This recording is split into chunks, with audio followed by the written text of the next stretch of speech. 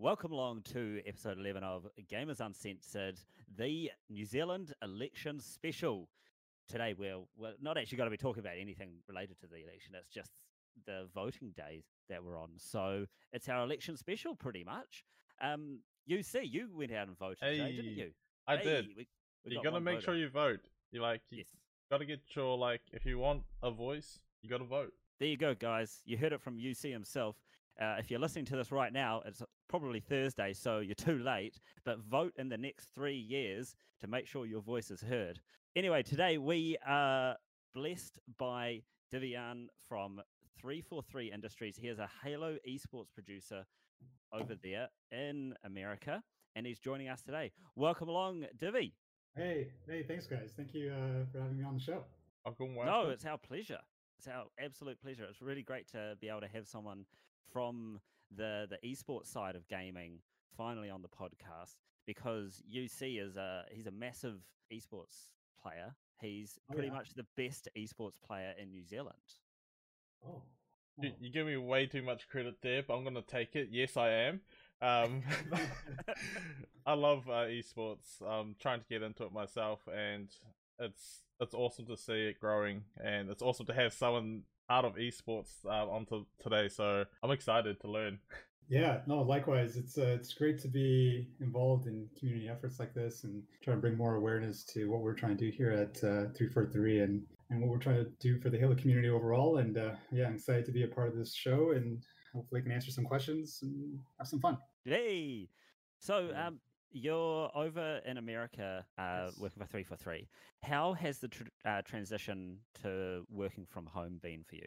Oh yeah, it's actually been quite interesting. I actually started the job about a week and a half before the lockdown happened, and so I was in the studio for about 3 days before they said, you know what, you got to work from home, and I was just like, oh god, this is going to be the last time I see folks from my team for a little bit, and honestly, it's been quite a struggle trying to learn the job itself and then trying to build connections and build relationships internally from home.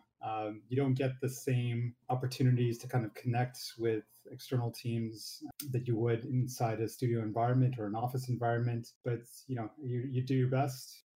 I've been blessed with an amazing team and leaders that have allowed me to kind of work under their wing and kind of get to know people the best that I can. And slowly but surely, I'm trying to get in the handle of it. It's been a wild ride, a lot of ups and downs, but I can say confidently that I'm on the upswing right now. Oh, that's fantastic! Really good to hear. I think I was actually in the same situation as you, Divi, because I started my day job a week before our lockdown back in March, and then we had this is weird because we had 3 morning teas during that 1 week, so it was great. I put on a huge amount of weight at that time. You're looking slim, buddy. Hey, thank you. Someone appreciates me. And then as soon as I got to the next week, they were just like, yeah, work from home. I was like, oh, okay. How do I make friends? Right, that's exactly it. I was like, oh, jeez. And you're right. It's so hard to be able to make those personal connections with people when you can't see them. And you don't have that excuse, like if you run into someone at the water cooler or in the kitchen, you've got that excuse to sort of talk to people and meet new faces and whatnot. But at home, you can't just sort of call someone because they'll be like, oh, why are you calling me? Yeah. It's there's a lot of awkward moments. Just want to have a chat. Let's have a discussion. What did you have for lunch? You gotta get creative, guys. Just hit everyone up. Do a voice call everyone in the office at once. What are the Zoom calls? I don't know if they would appreciate that. They'd be like, who's this new guy? Just calling the entire studio. Icebreakers. What are you having for lunch? It's like, get away from me. Yeah, leave me alone. So I wanted to start with a little bit on your past first, Divi.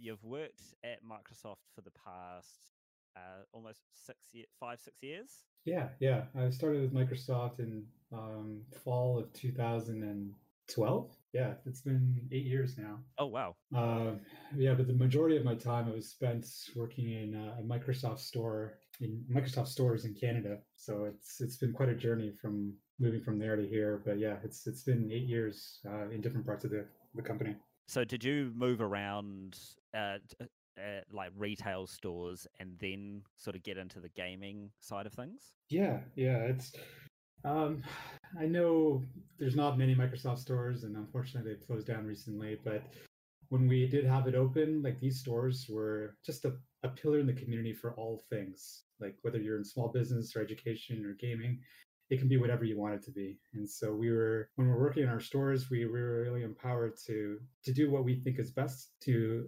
allow for the greatest amount of engagement with whatever community group that we're working with. And so when I was with the stores, I was able to kind of host these community events for gaming, for Xbox and whatnot, using the store's resources to host these tournaments and stuff. And that was kind of my start. And I was able to work in Toronto, another location in Edmonton, which is so far up north that the sun sets at midnight. And I moved back to Toronto. And then a year or so later, I was asked to come to Seattle to work here. Whoa, so sorry, I just want to nail down that sun thing. I was just going to ask the same question. Yeah. How did you sleep? It was weird. It was weird. I don't know if you ever had the sunset so late, but if you ever do get a chance to look at a globe or a map, look where Edmonton, Alberta is in Canada, and it is so far up north that yes, in the summer the sun sets at like 11:30, 11:50 at night, and during the winter time the sun would set at like 2 in the afternoon, and you're in darkness for most of the day. It was just a wild experience, just to be honest. I'm bewildered right now. This is new. I actually really want to look this up later on. Yeah. There's I think there's parts of Russia and Canada, and I think even like Sweden, and areas where like you don't get any light, for like days on end, or you have summer for so long, like it's just constant amount of sun. But yeah, it's wild to experience if you ever do get a chance to be in that environment. So I'm just having a look at a map of it now, and it's actually planned out really nicely. Like it's actually proper squares and stuff. And in New Zealand, most of our cities are very poorly planned. Like if you ever come to Wellington, the one-way system will kill you, right? Oh, geez. Yeah. But this is like, it's nicely laid out. It's proper squares and everything. But did the stores stay open until like 11 o'clock? Or did they close at normal sort of like retail time? Yeah, normal retail times. Everything closes at 9 o'clock for the most part. Oh, that's so good, because then you've got heaps of time to do stuff after work. Yeah, exactly. That's what I was like really noticed too, because it's like 10 o'clock at night, and you're like, I can still do stuff, and you don't feel tired because the sun hasn't set yet, and like you can just cram more in. That's there's a couple of days I felt like a bit more invincible. And that's what I find really hard with winter is the sun setting earlier, and you just go home and you just don't want to do anything. So that's I'm gonna move to Canada. It's a great place, a lot of space. So after doing some of those roles, that role there, you became a community development specialist. Yeah. I think I skipped over this a little bit, but how I got started at the stores is kind of interesting because I had, prior to the stores, I was working at Starbucks. Actually, I owned a couple of, well, I didn't own, but I was a store manager for a couple of locations. And while I was doing that, I decided, hey, I want to finish my education. So I decided to take full-time school while I figured things out, because I felt, for like many people, like directionless at times. And so while I was doing my courses in my marketing management degree program, I saw that the Microsoft stores were opening, so I decided to apply. And I applied at the most junior part-time level possible. I gave up everything for this role. So I ended up being an inventory control specialist, which is basically the guy in the back, student stockroom. I did that for 3 years, part-time, while I was finishing school, just so I can just be a part of Microsoft and just be a part of the company. Yeah, and I really, I learned a lot, and it was a very humbling experience, especially because like I had a little bit more responsibility in my previous roles. But taking that down a notch and just learning and just being open to new experiences kind of humbled me in a sense, and kind of solidified what I really wanted to do. And I noticed that the other community development specialist that was in role, like kind of doing their own thing, and she was quite fantastic, and she did a lot. But I felt like if you put a little bit more focus into maybe gaming, then they can really make an impact and really touch the lives of so many different types of people. So I applied. After my 3 years, I applied because the role opened up, and I got rejected. And I got rejected for 2 more times outside of that location. and that was really depressing. But then there was a position in Edmonton opened up, and I was like, okay, let's do this. If you have me, I'll come. And I went, and I gave everything up again. I gave up my family, my friends, and it's a 38-hour drive to there. It took me 3 days in my car, and I filled everything up with what I got. I made that trek across to the most northern part that I've ever seen on a map in Canada, and just kind of started over and learned the role, made some great connections, and I was so fortunate enough to be a part of the Halo 5 launch at that time. That was my first real experience working with the Halo community. And maybe I can touch on this later, but some of the folks that I met online were actually at that event, that grand opening event, and that kind of reinforced what my competitive advantage and what I thought I could bring to Microsoft as a whole, and just be like a great community ambassador for Halo on that side of things. Yeah, and that's kind of what things were leading towards within the esports scene, right? It was moving towards having people be able to manage that side of the community. So you set yourself up in advance for that. That's right. Yeah, that's exactly it. It's I think a lot of tournament organizers kind of feel the same way. It's like they don't have a place to play. They don't have these Xboxes. They don't have an infrastructure to kind of build a sustainable model for success when it comes to hosting these types of tournaments on a regular cadence. I had all those things. Microsoft gave me everything that I possibly could imagine, like all the games, all the Xboxes, the TVs, the monitors, the bandwidth, the internet. Like I just needed people to play. So it's just doing the best that I could with what I had, finding connections online, much like anybody else would, creating Facebook groups, going to events and meeting people at our equivalent of a Comic-Con and then growing that way. And a lot of people noticed.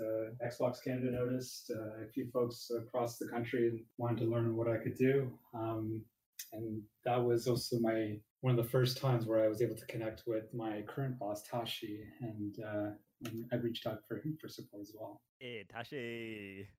Yeah. That's a name that Halo fans of the podcast will recognize. If you don't, go look him up. He's fantastic. Lead producer for Halo Esports. He's the man behind it all. And he's an incredible role model. And if anybody's lucky enough to have like a 5-minute chat with him, like you'll learn so much about what hard work, dedication, and just relentless pursuit of what perfection is, and just an ever-evolving world that we're living in gaming and esports. Like he is a man with a vision, and I'm really excited for him to kind of show Halo fans around the world what Halo Esports can become once the game finally releases. Yeah, I mean, sort of touching that on really quickly, and I know we're not going to talk about this too much, but I think the potential for Halo going forward in esports is massive, because a huge amount of current streamers actually started out there, and they've actually built their careers on Halo, and then they've moved into other things. And there is just so much more potential to be had in that space as one of the leading sort of first-person shooting esports.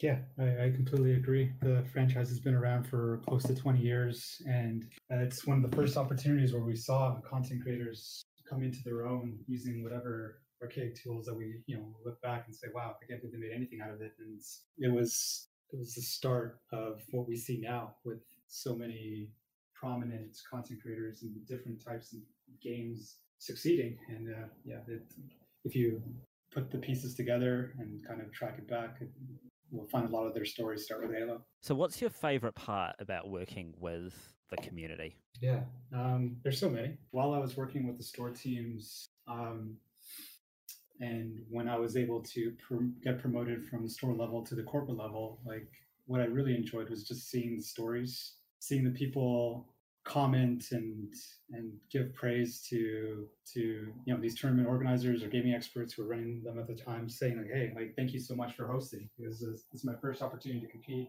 I can't go to these massive events. And to hear that they were able to kind of get connected and engage with like-minded fans in an environment that they feel safe and comfortable with, like, is awesome. It's an awesome feeling. Like just giving them a chance to compete is just such a rewarding feeling, knowing that they were looking for something like this, and we were able to kind of deliver on that. Yeah, and I think that's a sentiment that is actually reflected across quite a few gaming and esports communities is that people do it for the love of it, not for the money or the. Sometimes it can be the fame, but a lot of the time it's not. It's for the community, and I know you see that was one thing that got you into gaming and streaming, and for myself, this was also something that brought me into it, is to have that sense of community. Having a community behind you is so good. It's like, for me, like growing up gaming and all that, I like to show off to like my mates, like, look at this, and to be able to like showcase that to many people at one time, it's a great feeling. And just the whole building side of it and learning more about the other communities, especially different communities coming from. I used to play Halo myself back when I was younger, but moved into a different FPS game. And so still hearing about other communities still growing strong is quite nice to hear. That other FPS game that we're not allowed to discuss. I'm joking. What is it? I got banned. Siege. Siege. Amazing. Yeah, it's community is a great part of what gaming is now, and it's so awesome to see it grow in their own ways, regardless if it's Halo or anything else. So was that part of your role that is still doing that as the community program manager, the gaming and esports community program manager at Microsoft? Yeah. So from the store level, I was a role opened up at the corporate team to kind of lead the gaming programming all up for Microsoft stores, and I threw my name in the hat, and sure enough, I got selected, and so that was awesome. So as a gaming and esports community program manager, I was in charge of kind of developing the framework that the gaming experts of one in each of the Microsoft stores would use to kind of build out their own community events for their players and their fan base. And so I was at the corporate level behind the scenes. I would work with marketing and our partners and sponsors and other IPs to kind of figure out what prizing could look like and when we should announce and what makes the program special, and then put that all together in documents and calls and whatnot, and kind of filter that out to the teams to kind of allow them to execute on their own. So I did that for 2 years. Oh, wow. Must have been quite amazing being able to actually drive the direction of what was going to happen in those stores. Oh yeah, it was amazing. And it wasn't just Halo, right? Like, it was Gears of War, it was Overwatch, it was Fortnite, it was all these different things. And working with different teams to build out something unique for everything was great. For Gears of War, we sent people to E-League and different events to compete in. We for Fortnite, we were the first third-party partner to use spectator mode for our finals events that we held over an 8-week period. For League of Legends, we got Cloud9 to sign the winning team for our 4-week tournament as one-day members of Cloud9. Like, it was amazing. And for Halo, we were able to have the FFA champion from our stores get directly invited into the FFA in 2018, the event there in Seattle. And that person actually won the entire tournament. So it's like a winner from a Microsoft Store tournament was crowned the global champion. That's just awesome. That's like literally what oh man, you're living my dream. So after being a gaming and esports community program manager at Microsoft, you moved over to 343 Industries as an esports producer. Is that right? Yeah, that's correct. Yeah. So a role opened up. I applied and I looked at the job description and looked at who I'd be working with. And I was like, hell yeah, let's do this. Threw my ring in the hat, and through a series of very long interviews, I came away with the role, and I started this past year in February. Wow, so quite recently. Very recent, yeah, I guess so. It feels like yesterday, but looking at my calendar here, it was 8 months ago or something. Yeah, time's ticking on, man. Yeah, what is this year? No, I think that is actually something like that is happening this year, as time is moving so much more quickly because of the global situation, but it's got a lot of opportunities as well. So with esports, it's just an amazing opportunity for people to be able to be exposed to this more serious side of what a lot of people don't take too seriously around gaming and that.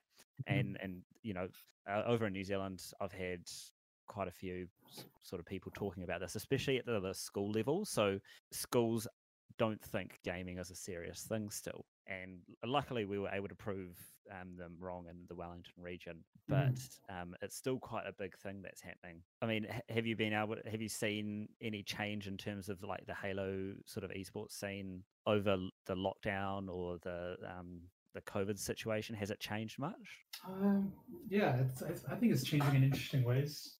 A lot of tournament organizers that would normally host their events offline or in real life, like they're switching to an online model, and I think that allows for more participants across the globe to register for. It makes it a lot more accessible. So that's interesting, and so like we have, for example, Greater Toronto Halo, like they're having players from Latin America, Colombia, and across the pond in Europe and France and England. They're participating in events that they normally wouldn't have a chance to. So yeah, to sum it all up, it's just I think it's breaking down more barriers by moving to an online tournament model. A lot of people taking advantage of this lockdown to kind of continue to do what they love, but maybe in a slightly different way than they expected to.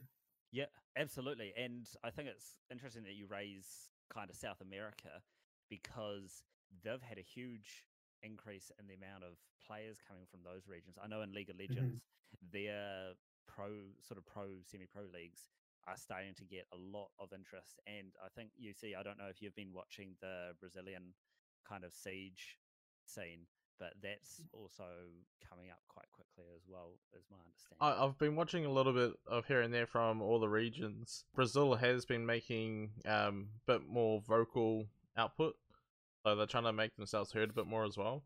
So it's good to see, because they have a lot of, they don't have many servers, so that's what one thing that they're trying to push for as well, to try and get more people on board, because they're jumping onto, I think, some of the American servers to play the game, so they're experiencing high ping. Yeah, and this is a similar problem in New Zealand and Australia, right? Sometimes we don't have data centers here, so it does make things a little bit difficult. But I mean, we struggle with our 300 ping. It's fine. God, am I delayed right now? That's no, you're not delayed. That's okay. Actually, you tell me you gotta get that what's it called, Starlink, Elon Musk's little service. You guys should apply for that. Divi, if you're offering to put me in contact with old Elon, I would happily take it and trial it over here for him. Oh, you have a personal meeting with Elon there, Ranger, in the office. I know people sometimes. Amazing.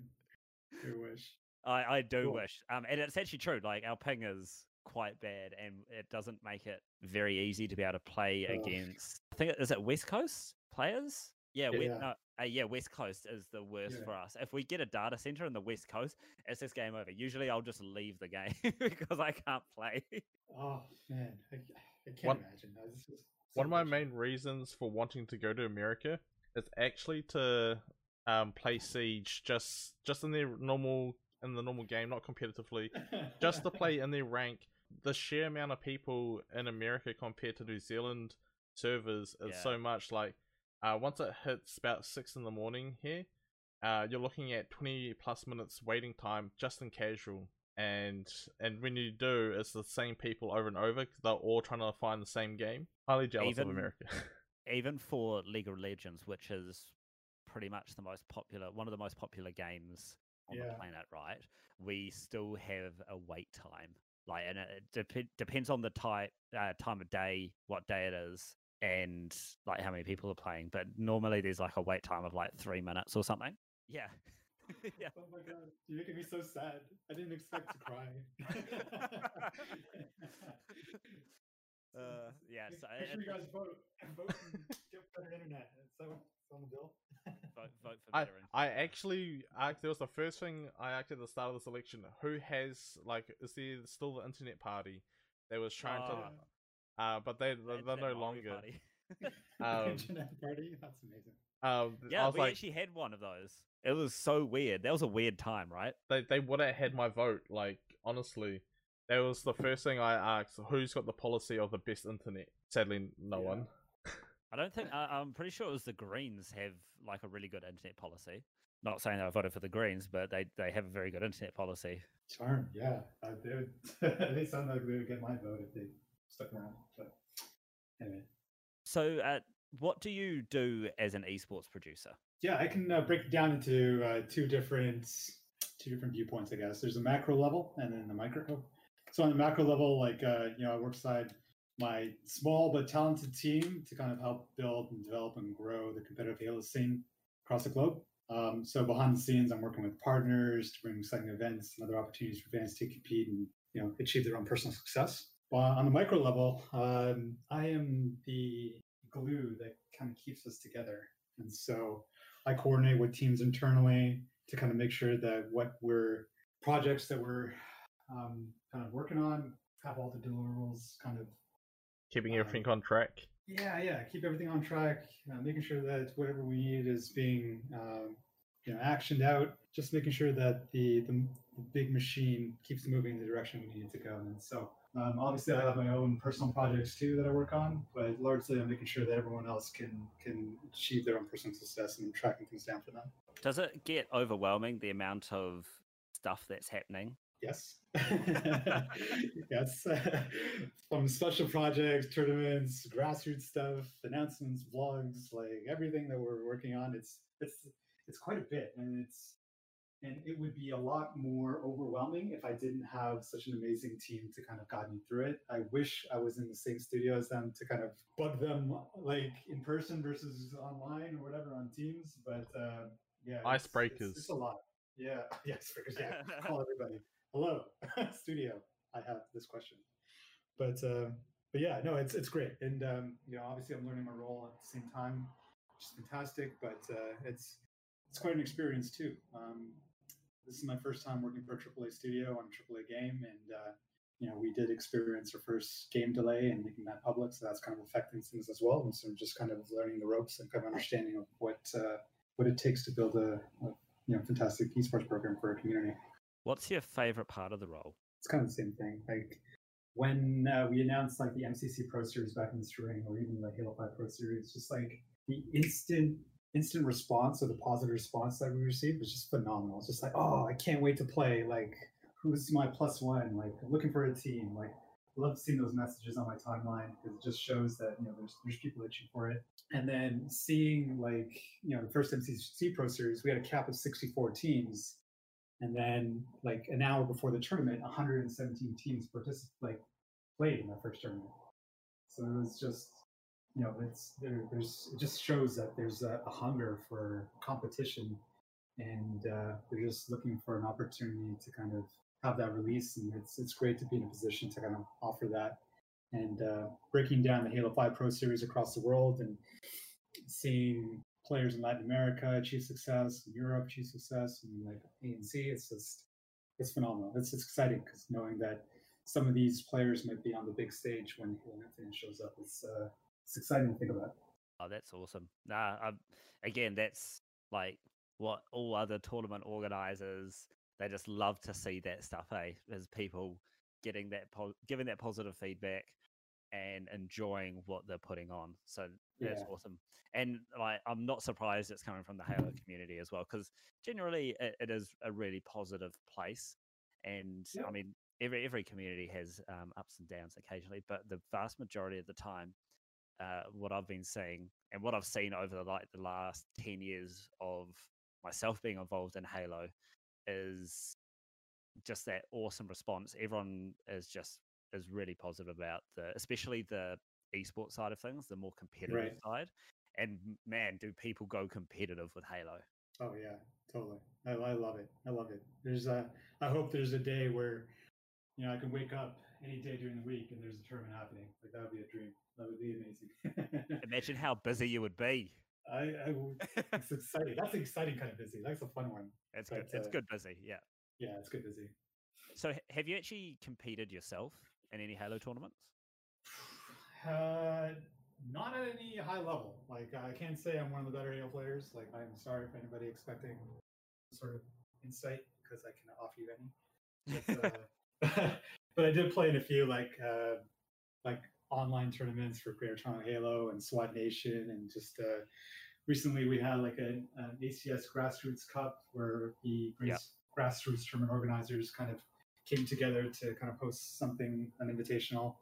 So I did compete in that, and we got to the semis before getting knocked out. But yeah, it's great. Every time I get a chance to compete and I'm allowed to, and I have the time available, like I'm all in. But I'd gladly offer that spot up to anybody else looking to compete instead. So for that HCS Grassroots Cup, so I am aware of this one. Australia had a team as well, or sort of ANZ, Australia, New Zealand. What was the ping like? Oh, I don't think I was on a team with anybody from that region, and so if there was any noise coming about the ping, I didn't hear it. But, yeah, what can you do, right? Yeah, exactly. I mean, we can't exactly all fly over and compete at the same place at the moment, unfortunately. I wish. That would be so awesome. But nah. So do you prefer, obviously grassroots is part of HCS, but do you prefer the proper pro level HCS or just the grassroots level? Which one, and what kind of differences are there? Yeah, they're definitely distinct, but there's a lot of overlap. I think they're both they're both important for a healthy ecosystem, for sure. Yeah. You can't have one without the other. And having a strong foundational grassroots program where community members feel empowered to kind of build out something that makes sense for their fans is great. And then having that be a path to pro that leads into higher level competition, like that's kind of how we kind of see things operate. And that's kind of like my own personal vision of the connection between amateur and professional. But yeah, like if you ever get a chance to be at a high level Halo tournament and it's a world championship, like the energy inside that room is just electrifying. Like it's just, I can't even describe it. It's just the most amazing feeling to see a match go to 5 or 7 games and have it mean so much to so many people. Yeah, I haven't actually been to. We haven't had any Halo tournaments over in New Zealand that have been at the pro level. Mm-hmm. Really, I mean, we've had little sort of tournaments inside of stores. So EB Games did some for Halo 5, the Master Chief Collection as well. When that came out, they did some competitions, I'm pretty sure, but nothing at the pro level, which is really unfortunate. And I know that esports scene is building up over here, which is exciting to see. So hopefully we do have some more Halo stuff in New Zealand specifically. But yeah, we've got to get there first, unfortunately. Speaking on the crowd of like the pro league, I've always wanted to be at a competition like with that big, because you know the whole crowd is passionate about the game as yourself. So you know everyone is like really intense in it, like how you're saying everyone's just electrifying in there. Like that's the type of crowd that just makes it even more hyped and makes the game even more tense. I've always just wanted to go over to America for those pro league tournaments. Please do. I hope something like that happens soon. It's just, the feeling is like no other. Like I love online competition. I think it's fantastic, and we got to do what we got to do during these times. But once we're allowed to do online events or offline events again, like it's the anticipation for that first event or that first match. It's just going to be amazing. So keeping in the theme of Halo, just for now, do you prefer multiplayer over campaign, or like the story? Yeah, if I'm hanging out with my buddies and just want to mess around, the campaign is great. But I do love the multiplayer. Like it's just so much fun. Like, and there's so much to it. Like Halo is such a great game where you can jump into any type of mode, and you have I do love being multiplayer. It's just so much fun. Like 10-minute bites, like you have an opportunity to compete and play and just have fun. And it's a great opportunity for myself to just escape even for a little bit. What's your favorite Halo for multiplayer? Oh, jeez. If I say Halo 5, am I going to be ostracized? Like, I might. I'm listening to you on this one, but there's only one answer for me personally because of nostalgia. Oh, here we go. Halo 3. Halo 3. No, I don't think. I think Halo 5 is the more competitive Halo in terms of how much I've played the multiplayer. It's definitely 3 or Reach actually. SWAT's on Reach. That was my life. Headshots only. I miss Invasion, man. Oh my god, I've dumped so many hours into that when I should have been at university. I was in so much trouble with my parents because I was sitting at home playing Halo, and I was meant to be in a lecture or a what are those readings? Lab. Yeah, no, totally. There's so many times where I'm like, should I play another map or read something? And probably don't even finish my thought before the game starts. Yeah. Oh, it's too late now. I've got to play another game. Maybe next Yeah, time. exactly. Oh. Totally feel you. And talking a little bit more about the growth of Halo esports, what do you see as the main barrier to this, and what is something that the community can do to help with this? Yeah, for sure. It's at the end of the day, no matter what, like it all depends on the game itself. Like if it's not a good game to play, then like there's no hope for like, your community or anything else. And sure, you can patch it up later on, but you need a great foundation to really build off of.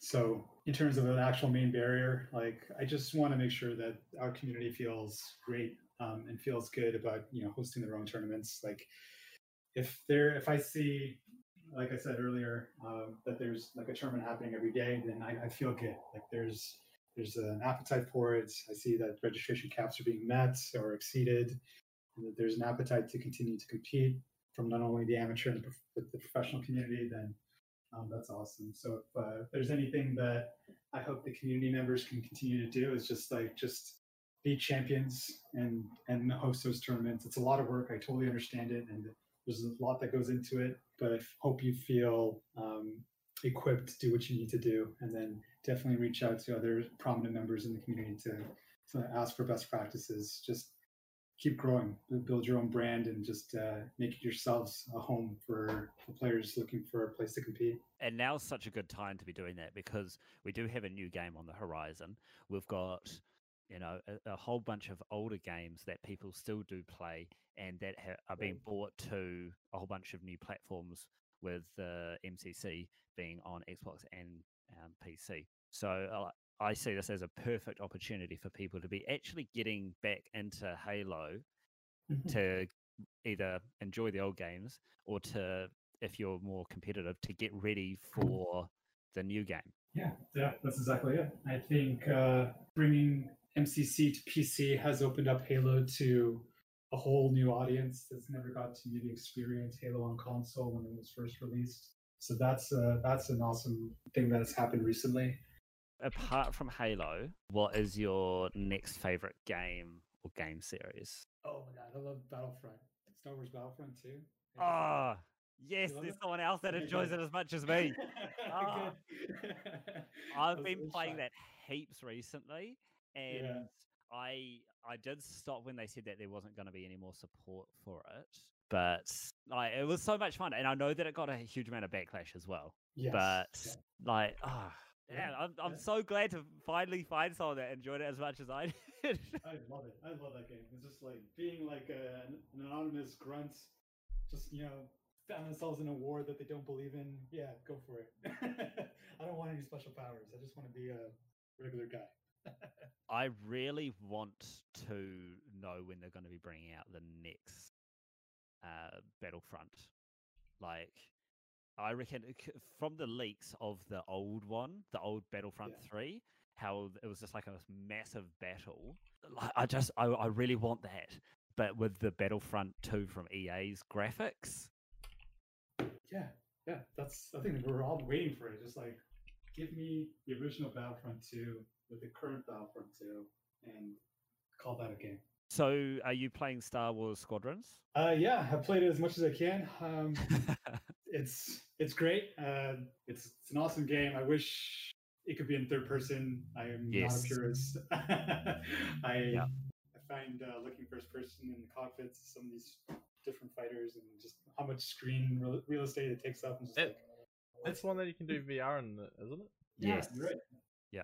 It would be amazing in VR, but you're right. Third person for being able to fly around is just... You may hate me for saying this, Ranger, but Peppy Shroud, he was setting up the joysticks and the VR just the other day. It was actually fun to watch, actually people actually try and help them figure out all the buttons and shortcut them, and then just actually watching like the simulation of just flying around. Because Iceman, that used to be on the podcast, he does simulation driving on PC for racing, and so it's nice to see different aspects of like simulation runs from different types, like from flying in midair with Star Wars to driving as well. Yeah, I'd love to be able to get into VR. Unfortunately, they're all so expensive.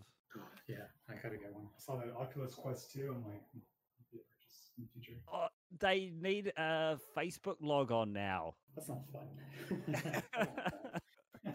It's the only reason why I wouldn't want one.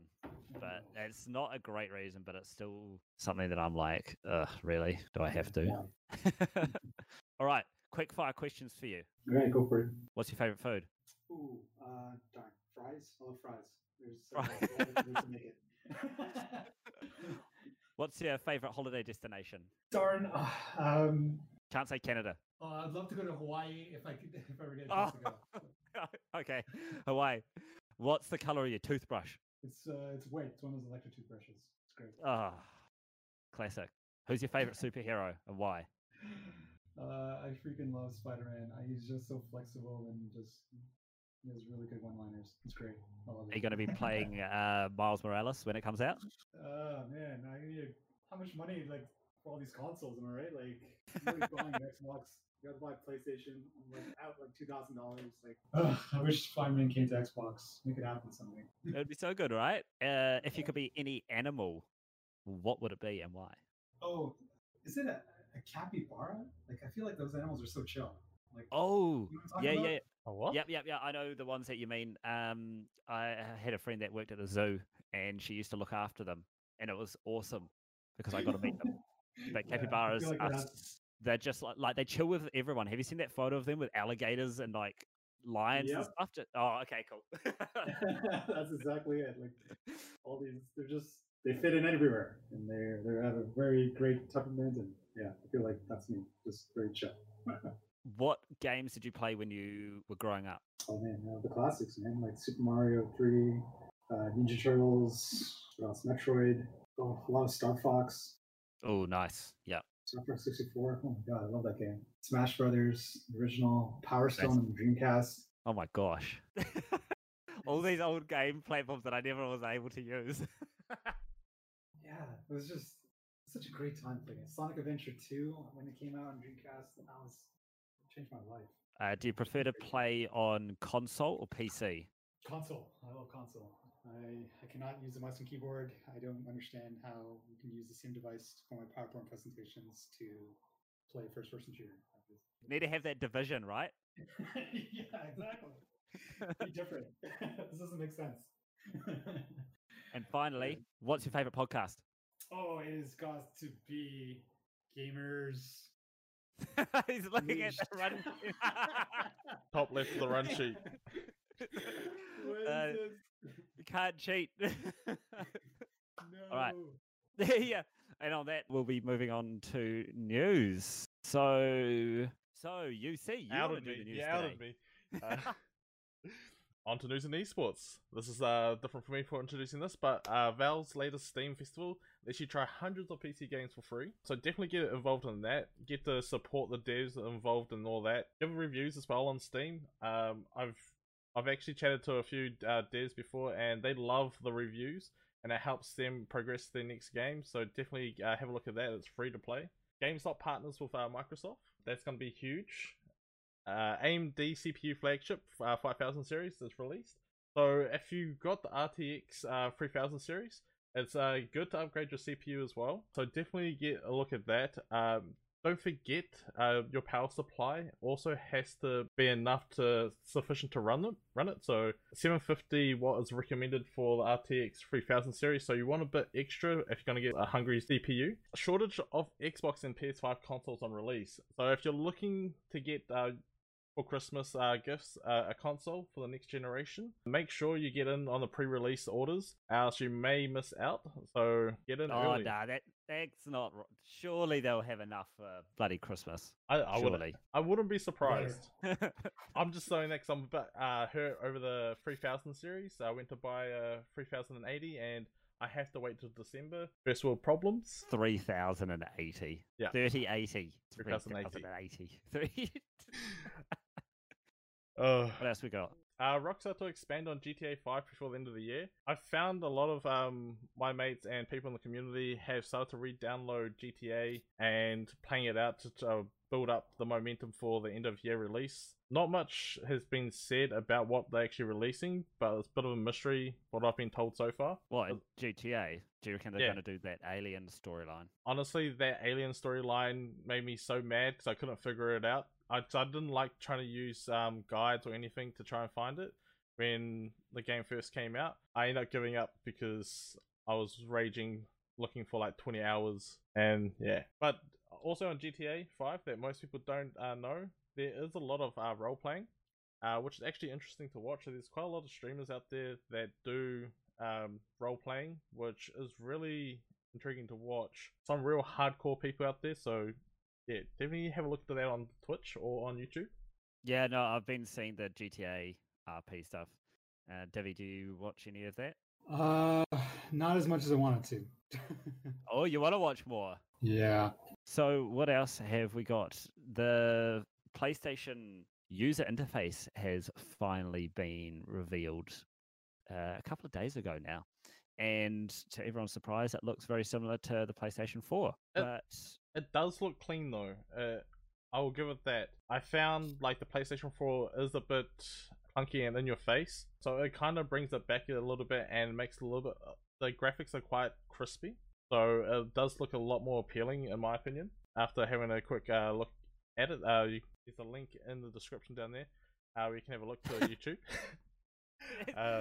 check out the links in the description, bruv. But yeah, I honestly, because for me, I've moved from console to PC now, so I haven't looked back to console, but console is where I started, and like I still love seeing console progress, and seeing the interface on console does make me happy because it's so much more appealing to the eyes. Yeah, and I think this is one big difference between PC and the consoles, is that if you want a good user experience, then consoles are generally the way that I would point someone. But if you want to be able to customize your experience, then PC is just so much better in regards to that. And I mean, I've got both, but I still love having my Xbox and the user interface on that, even though they're both made by Microsoft. Go Microsoft. Yeah. Hey, that's cheating.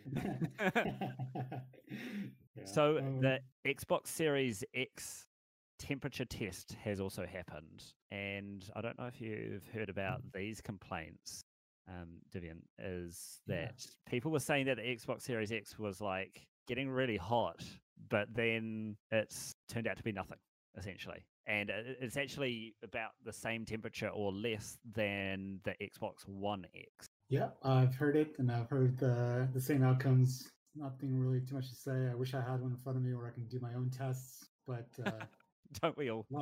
Yeah, exactly. But yeah, I know the engineers on the team have done a lot of great work to kind of keep everything in check, and it's a phenomenal piece of technology, and I'm sure they have some really great ways to control spikes like that, like with heat and whatnot. Yeah, and then we'll also be having Assassin's Creed Valhalla on the Series X. You see, you're not a big action. Is it 3D action? So for Assassin's Creed, I really enjoyed watching all the way up to Black Flag.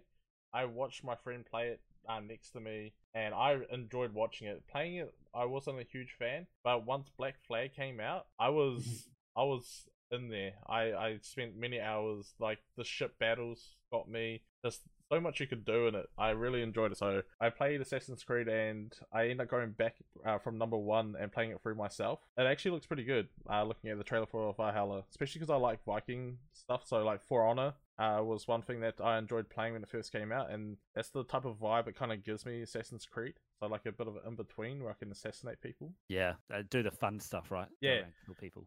So I kind of ignored the missions, and I just went around trying to assassinate the whole like continent of people in the game. I thought it was just seeing if I could like get my skill up to try and PvP. What?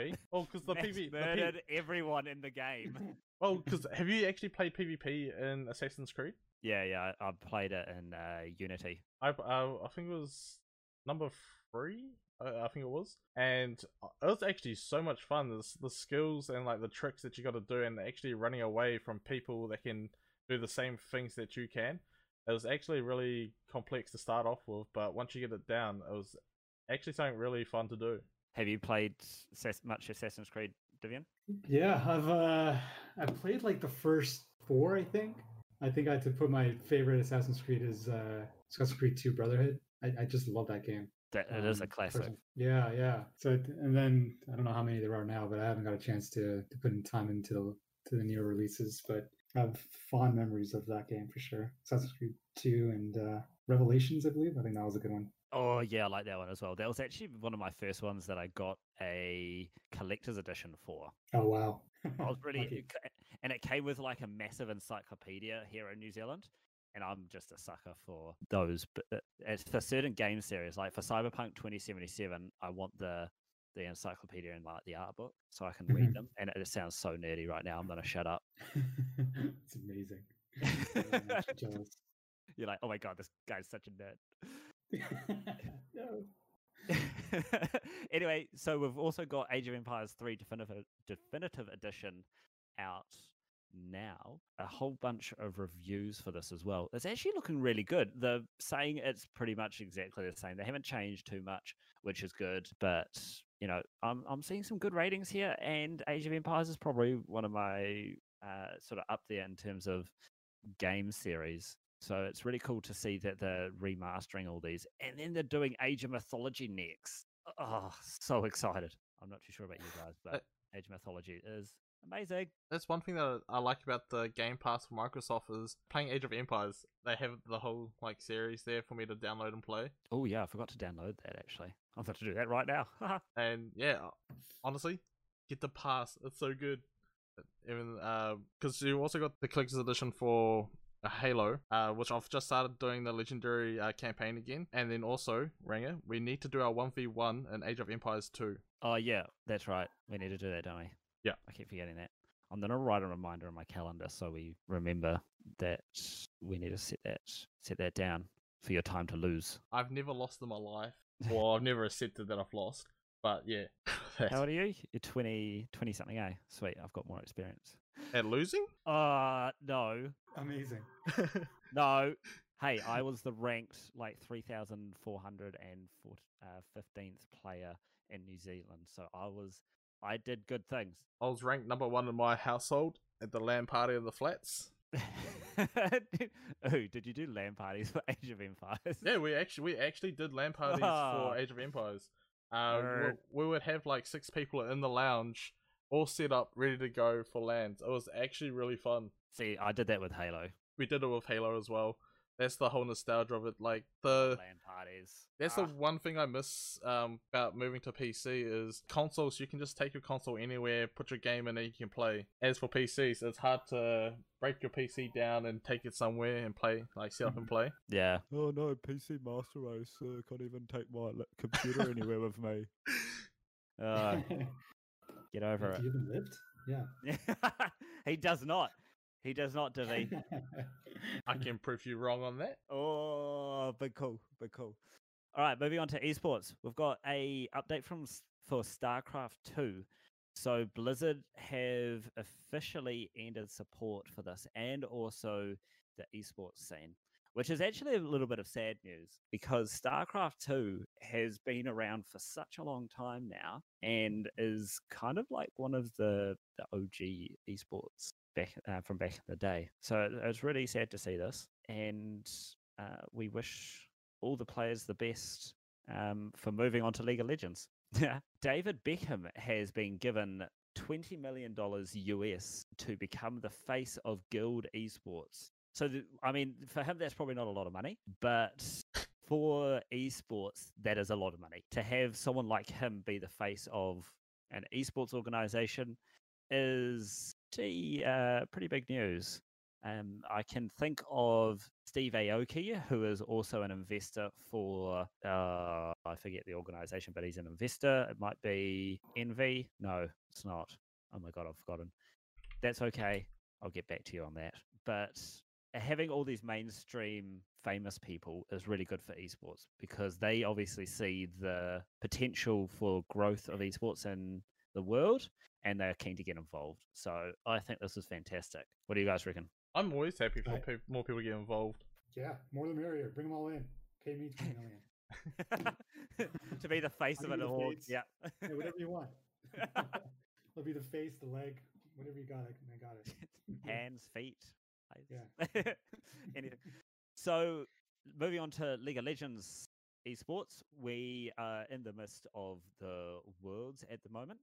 And Divi, I don't know if you're a big League watcher. You did mention it before. Are you keeping up with very the Worlds? casual, very casual. But yeah, obviously they do a lot of great stuff. But yeah, continue. Oh, so I was just going to say that Sunin from China and Damwon Gaming from Korea are both through to the semi-finals now. So that's going to be exciting. I'm probably going to not watch those ones. I'm going to watch the Fnatic game and G2 game to see if our friends from over in Europe can get into either the semi-finals or the finals.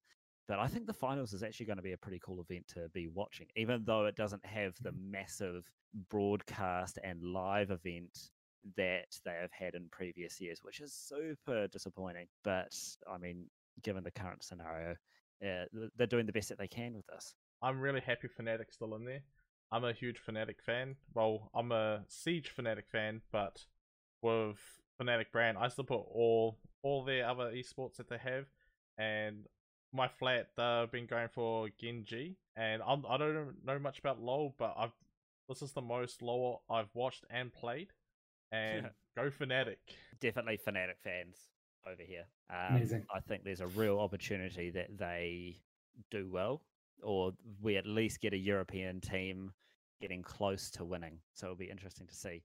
But also there's a little bit of bad news with League of Legends pro leagues. But and this is our final. We're going to end on some bad news. The OPL is gone skis. So there is no more pro league in Oceania for League of Legends. This is disappointing because there are no pathways, and you talked about this before, Divian, is that Halo has pathways, so through grassroots into the Pro League. And we used to have that with the OPL for League of Legends, which is, one of the most popular games in the world, but now they do not have that. And there are no proper pathways for players in Oceania to be able to get up to the world stage. So it's just removed this whole area of League Pro gaming. Yeah, that's a tough one. The game itself has such a rich structure in terms of different levels of competition and different ways to go from amateur level to professional. But I guess it's still too early to say what the impact of this would be. I'm hoping that there's a solution quickly for these players to get to where they want to be. Yeah, and it sounds like one idea is to actually have all of these players from Oceania go over to the American League and play there. So, I mean, I don't know if that's quite the right way to do it because it's still quite expensive to be able to get all these players over to America, right? Without giving them opportunities in their home regions. So I'm not too sure how they're going to be doing that, but it's going to be interesting to see what happens. All right, that's everything from us at Gamers Uncensored this week. Thank you for joining us, and thank you to Divian for coming on the podcast that he knew nothing about and basically came in blind. But Divian, where can we find you on socials? Yeah. If my DMs are open, feel free to reach out to me on Twitter at div360. And if you find me on anything else, I'm usually div360, unless there's an imposter somewhere. Awesome. Cheers. Thank you again. Much appreciated, my bro. Yeah. No, this is great. I really enjoy talking to you guys. Awesome. Thank you once again. And thank you to you, the listener, for joining us for another episode. We'll see you next week. Same time, same place.